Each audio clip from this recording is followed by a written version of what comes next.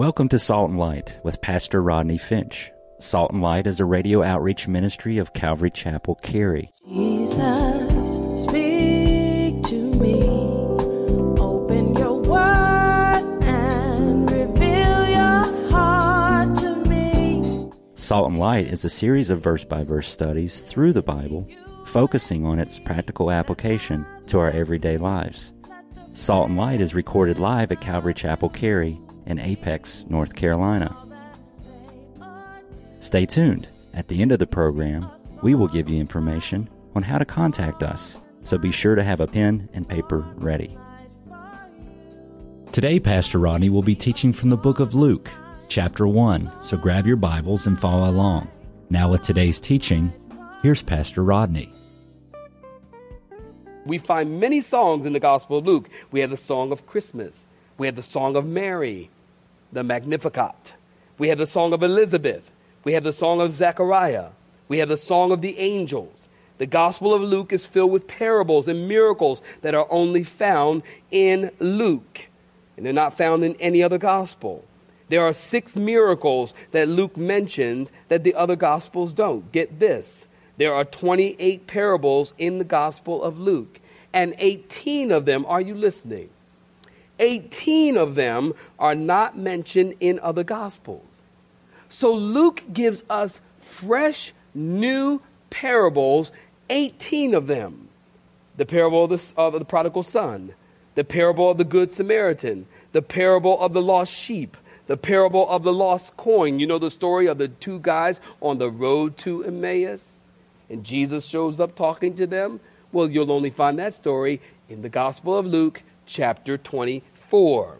So as you look at Luke, you will notice that there's a compassion in his writing. And naturally so. He was a doctor. And I don't know about you, but ain't nothing worse than going to a doctor who is not compassionate. Amen. Especially the prices of medicine and healthcare today. Good. At least you can show some compassion. If I come and tell you I'm sick, don't tell me go home and eat an apple. You better do something for me. Oh, Pastor, doctor, I'm sick. Really? Well, that's because you ain't taking care of yourself. I'm like, you need to be fired or get out of the HMO system or something. What's going on with you? Luke was compassionate. You know, somebody once said this. I love this statement. They said, a minister sees people at their best, a lawyer sees people at their worst, and a doctor sees people as they are.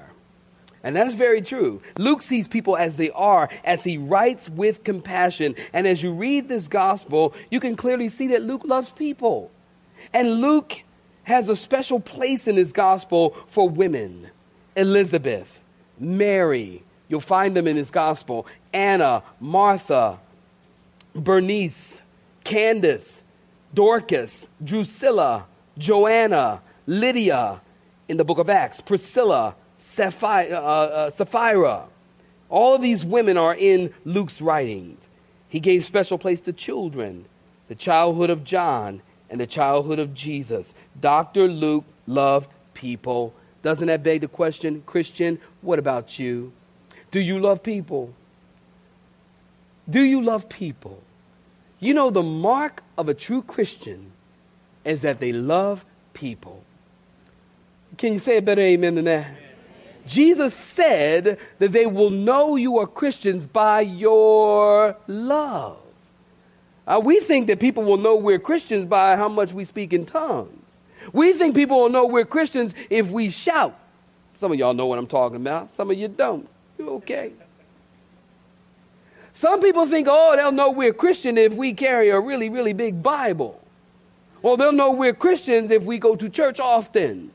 They'll know we're Christians if we do this or that or the other. Jesus said people will know you're a Christian by your love one for another. We need to love each other. You know, there are some people who will tell you, I'm a Christian. I love God, but I just don't like his people. Somebody actually told me that one time. I ain't kidding you. They said, I just love Jesus. Yes, hallelujah. They started speaking in tongues and doing that. They were all caught up in the spirit. I love Jesus, but, I just don't like the church. I don't need to go to church. I don't like the church. I said, well, that's crazy.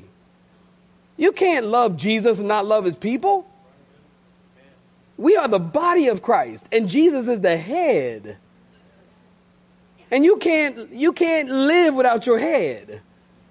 Somebody say amen. Goodness, great. Y'all making me work hard. You need the head and you need the body. You need a complete person. And for you to say, well, I love Jesus, but I don't like his body, that doesn't make sense. If you're a Christian, you need to love people. Jesus said, they'll know you're Christians because you love people. Dr. Luke, he loved people. Now notice in verse 1 in your Bibles as we try to move forward here. Look at verse 1 again. Would you look at it again? If you're looking at it, say, I'm looking at it. Inasmuch as many, Luke says, have taken in hand to set in order a narrative of those things which have been fulfilled among us. Luke says, listen, I realize that there are many, and there were many, who have already written about Jesus, but I want to write too, Luke says. Now, if you're here this morning, listen, give me your attention. I want you to hear me. Please hear me. If you're here today and you've never received Jesus personally, I would encourage you to do so. And one of the reasons why I would encourage you to do so is because we have an incredible, incredible record of the life and the ministry of Jesus in the New Testament. Even if, listen, you were to get rid of Matthew, Mark, Luke, and John, throw it away, get rid of it, ignore it. Do you realize there is enough biblical, extra biblical evidence and manuscripts to completely compile those four gospels again? Even if you got rid of what Matthew said, what Mark said, what Luke said, what John said, you could still take 24,633 manuscripts, compile the Gospels together again just as they are written right here. Did you know that? Any rational archaeologist, any rational professor will tell you the same thing.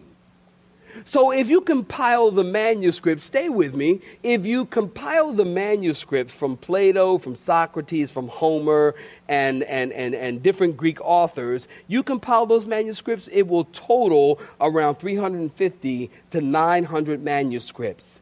You total up the manuscripts about Jesus, as I just told you, you have more than 24,000 New Testament manuscripts. I tell you that to tell you this. Jesus' life, listen, Jesus' life is the most documented life in the history of mankind. And they won't tell you that in university. Trust. But it's true. His life is well documented.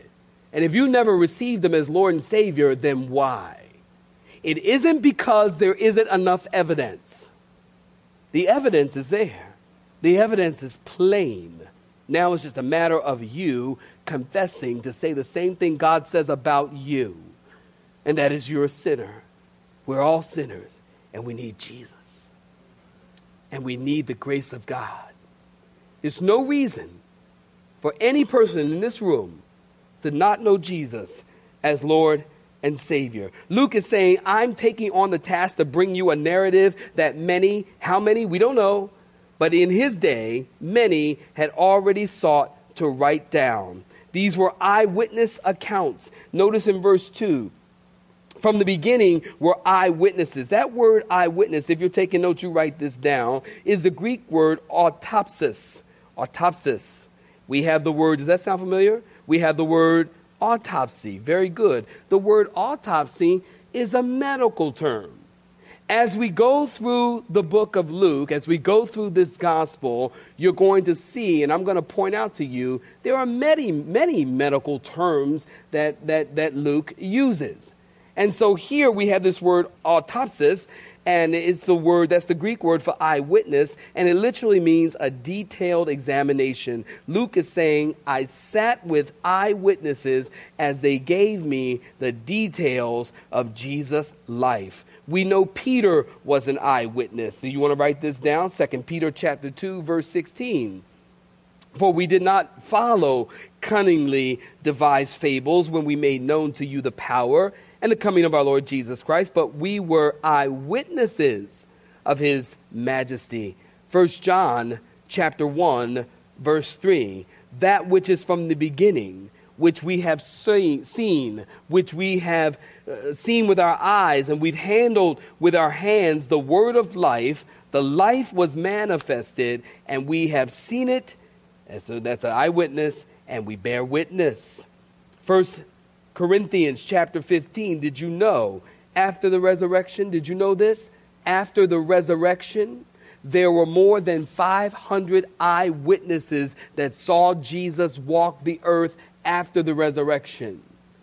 Paul tells us that in 1 Corinthians chapter 15. Luke is writing all of this down after interview from eyewitnesses, just like those who were eyewitnesses and ministers, he says.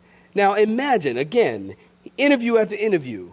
Luke, give me your attention, please. Luke probably interviewed Mary, the mother of Jesus. Of course he did. And he probably said, Mary, let me ask you a question. He probably said, how did you feel when you took that crazy ride from Nazareth to Bethlehem during your third trimester? How did you feel? And did you feel humiliated when everybody found out that you were a single mom and pregnant? And how did you feel in a barn giving birth to the Savior? And Mary, did Jesus go through the terrible twos? I was kind of wondering. And did Jesus argue with his brothers and sisters about the last bowl of cereal? Just kind of curious. And did Jesus walk around? Mary, I'm just curious. Did Jesus walk around acting like the Messiah? I mean, like when he woke up in the morning, did he like wake up and look at his brothers and say, listen, guys, I am the Messiah. Don't forget it, okay? Or I will send you. It could be here or here. Don't eat the last bowl of Cheerios. Got it? I don't know. Did he? Or did he look at Mary and did he say, did Jesus did he look like the Messiah? I mean, when Jesus walked around, I mean, did he look like, the movies, they got him looking like the Messiah. Everywhere he goes, music follows him in Hollywood. Isn't it true? Everywhere he goes, he doesn't even walk anywhere. He glides. He floats everywhere. And everywhere he goes, there's a light on his eyes. And everywhere, in every movie, his eyes are blue. Now, we know his eyes wasn't blue. It couldn't have been. He's from the Middle East. They probably were brown or something like that. But everywhere he goes, music follows. So Jesus is walking in a Hollywood movie. And you hear, Then they go away from Jesus. Am I the only one to see this? They go away from Jesus. And when they come back to Jesus, the music, Mary, did Jesus travel in stereo? Did he? I mean, I just want to know. That's what I would ask. Was Jesus in stereo everywhere? Where were those speakers? Because I never saw them around his head. I mean, where were they, man? I have to know. Or Mary, when you looked at your son Jesus, did you see something different in his eyes? I tell you, I don't think you could look at Jesus and look into his eyes and not see something different. I don't think that was possible. Even for his mama, I don't think it was possible. I know that woman who was caught in the act of adultery. You know the story. They brought her to Jesus. They threw her down at the feet of Jesus and said, now what are you going to do about this woman caught in the act of adultery? And Jesus leaned down and he started writing something in the sand. We don't know what he wrote, but I think he was writing the names of the guys who was with the woman. That's the white space, y'all. Rodney 1-1. He's writing the names of the guys. And when they looked down, they saw their name. Like Jesus wrote down, Harold, you were with her on Monday. Harold went, I better go away.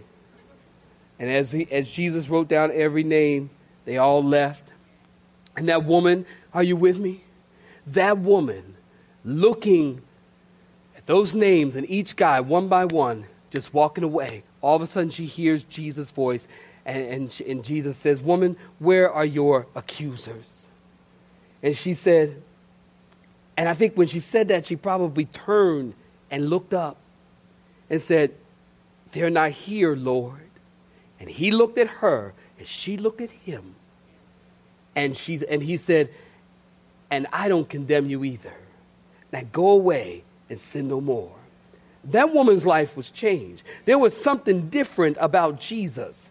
It was something certainly different about what she heard come out of Jesus' mouth, because everybody else condemned her. Somebody say amen if you know what I'm talking about. People condemned that woman.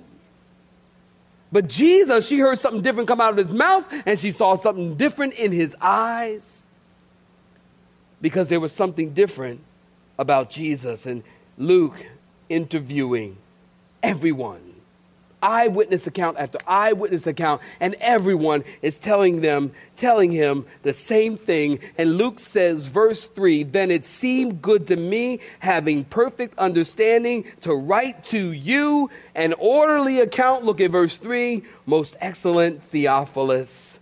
Now, who is this Theophilus? Well, listen, we don't really know that much about him, but we know his name means, if you're taking notes, write this in your margin, it means God lover, or lover of God. Theo is God. Like in theology, the study of God, Theo is God.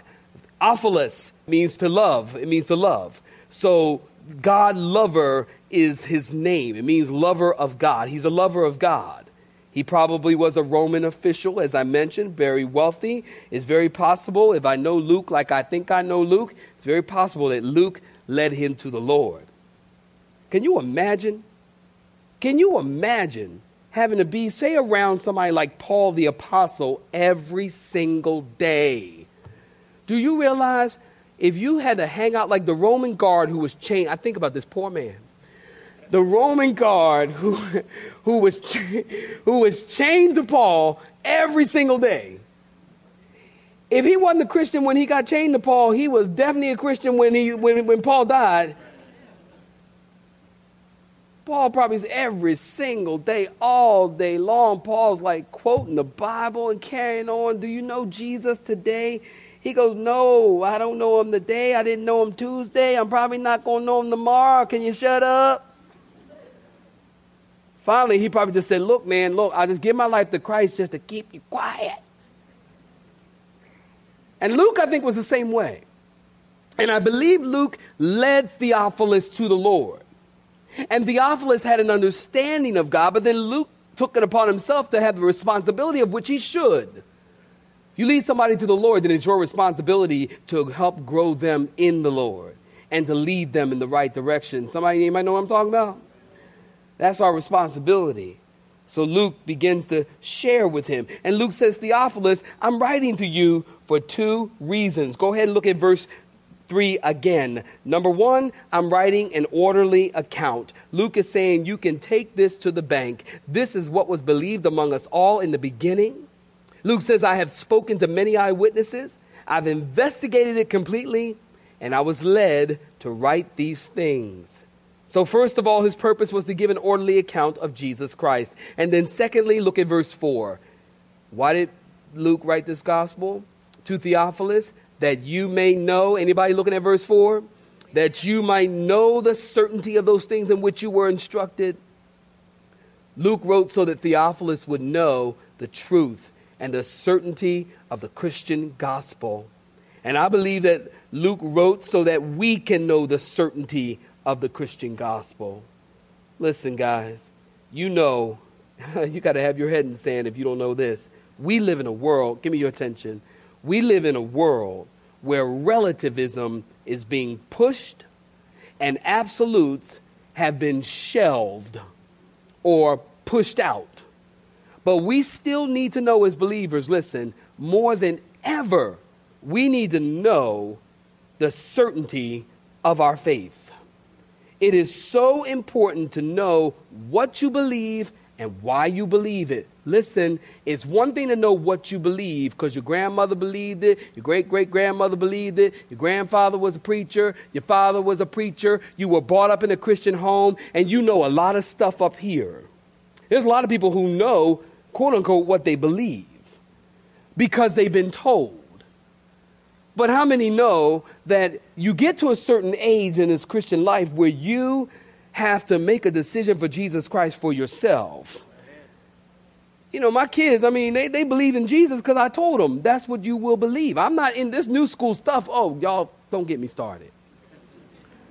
Well, I just want them to find their own path. Whatever they think is the right thing to do, this is what I think they ought to do. No. If you my child, you live in my house, eat my food. By the way, it's my house and my food. And that's my room. Y'all don't know what I'm talking about, do you? Well, you came in my room. This is my private space. You don't have any private space till you pay for it. You know what I'm talking about? Okay. Because folks, oh, it's my room. This is my room. It ain't your room. That's why I'm slamming no doors in my house. Y'all know I'm off on a tangent. I think I'm going to stay on it for a minute. Don't you know? You don't slam no doors in my house. You walk upstairs and slam. I hear, oh, they slammed the doors when they got upstairs. They slammed the door. You did. Slam a door in my house. That'd be the last door you slam. I only got one witness, but that's all right. Because as long as one person knows what I'm talking about, I'm good. I'm good. So you come up in the home and you believe in Jesus because you've been told to believe in Jesus. And you do. But there comes a time where you have to say, I need to know Jesus for myself. And now you can't ride on the coattails of your parents anymore, because now you got to know Christ for yourself. You got to put your faith in him for yourself. And now you got to know not only what you believe, but now you also got to know why you believe it. You need to get to the point where every Christian should get to the point. Are you listening, Christian? Every Christian need to get to the point where they can read this Bible and they can defend their faith. We need to be able to say, I believe Jesus is 100% man and 100% God because of this. John chapter 1, look at that. What does it say? In the beginning was the Word was God, and the Word was with God. Now look over here in 1 Thessalonians. Now look over here in 1 Timothy. Oh yeah, well let's just go back to Genesis 1:1. When God said, let us make man in our own image. Who do you think he was talking about? Who do you think he was talking to? When he said, let us, he was talking about the Trinity that already existed. We got to know why we believe what we believe. As believers, we need to be able to share our faith on that level. And Luke is helping Theophilus to get to that place. So in closing, who is Luke? Well, Luke is a close observer. He's an excellent writer. He's a painstaking historian. He's a well-trained physician. He is a faithful Christian, and he's a faithful friend who poured himself into this letter so that we might know Jesus. He poured himself into this letter, thus pouring himself into Theophilus so that he could become a more intelligent believer. My question to you, I leave you with this. Who are you pouring yourself into? Do you have a Theophilus in your life? Is there any one person, whether at school, in the neighborhood, at work, wherever you be, is there one person that you pour your life into? Every Christian needs that. It's healthy for you to be pouring yourself out, and the Holy Spirit is pouring himself in. This is what we call Christian balance. That we are giving out and the Holy Spirit is pouring in. Every Christian needs to have a Theophilus. What are you pouring yourself into, or who are you pouring yourself into? Got to ask yourself that question. Because we need to be about our Father's business. Somebody say amen. Amen. We need to further the kingdom. We get so caught up in us for and no more. We have our church, we have our thing, and that's it. That's all we need. I go to my church on Sunday. Listen, there is a kingdom of God that he, God the Father, has put a mantle on us that we are to go and build and tell people about the goodness of God and the grace of God and pour ourselves into their lives that they might come to know Jesus. For me, for Pastor Rodney, when I close my eyes, I want to have done all that I can do for the glory of the kingdom. I want to have done it all. I'm not tired. I'll wait while you clap because I know you want that too. You want that too. I'm not tired. People say, Pastor Rodney, you travel for 2 days to India, you come back, I get off the plane, and I come right back here in the pulpit and preach. I love to preach. No, I'm not tired. I'm not tired. Nope, I'm not tired. Sometimes I need a little rest. I'm not tired, though. And I won't be tired until I take my last breath here on earth, take my next breath in the kingdom of God, and there will be I have so much rest in heaven. I'm going to get all the rest I need. I'll be bugging y'all. I'm like, we got to play Parcheesi or something. We got to do something. There's not time to rest on this earth. Are you hearing me? Who's your Theophilus? What is your Theophilus? Ask the Lord to show you and give you a Theophilus. You have been listening to Salt and Light, a radio outreach ministry of Pastor Rodney Finch and Calvary Chapel, Cary, located in Apex, North Carolina. Join Pastor Rodney Monday through Friday at this same time. For information regarding service times, you can contact us at 1-800-293-0923. That's 1-800-293-0923. You may listen to today's broadcast in its entirety by visiting the media library on our website at cccary.org.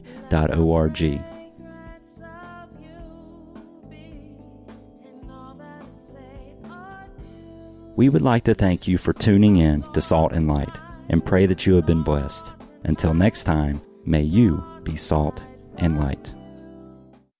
Let me be a salt.